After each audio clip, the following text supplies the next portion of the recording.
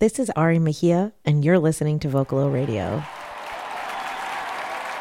On May 15th, 2023, I had the honor of bearing witness to history as Mayor-elect Brandon Johnson was sworn in as the 57th mayor of Chicago. I will support the Constitution of the United States. And I will support the Constitution of the United States. And the Constitution of the State of Illinois. And the Constitution of the State. The ceremony featured many performances, including the Chicago Children's Choir singing the Black National Anthem, Chicago Poet Laureate Avery R. Young, and legendary gospel singer Karen Clark Sheard.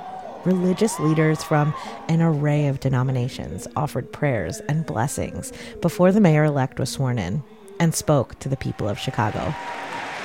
By imagining what is possible, by doing this, we can create a prosperous city which no one is too poor to live in one of the richest cities. Former teacher, longtime organizer, and resident of the West Side, Mayor Johnson opened his address honoring Chicago history, the native tribes of Chicago, and working class struggle. The same labor movement that raised wages, established the 40-hour work week, and built the middle class in this city.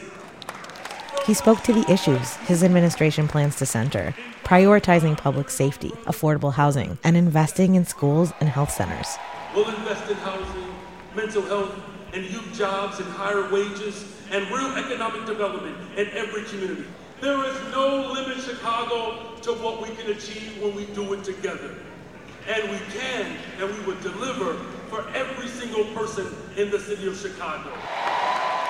Attendees filed out of the Credit One Union Auditorium full of hope and are looking forward to see how Mayor Johnson plans to honor his promises and commitments to unity. I actually have hope for the city in the first time in a really long time. I'm so happy and excited that all of us are in this together to make a huge change. When you come from years of disinvestment in these communities, it's not hard to become a bit skeptic. But I have faith that, that this is a changing of a different tide today. I spoke with attendees old and young, locals and visitors, including Nelson Mandela's grandson, Zwelivelile Mandela, specifically to see this historical moment for Chicago. It has been exciting having traveled all the way from South Africa to be here. Want to wish him well for the challenges ahead, and I hope that he can truly achieve the soul of Chicago. I want to say congratulations to him and that the city should get behind him, and we're so proud of him. Looking forward to the great work that he has promised, but we have to be part of it.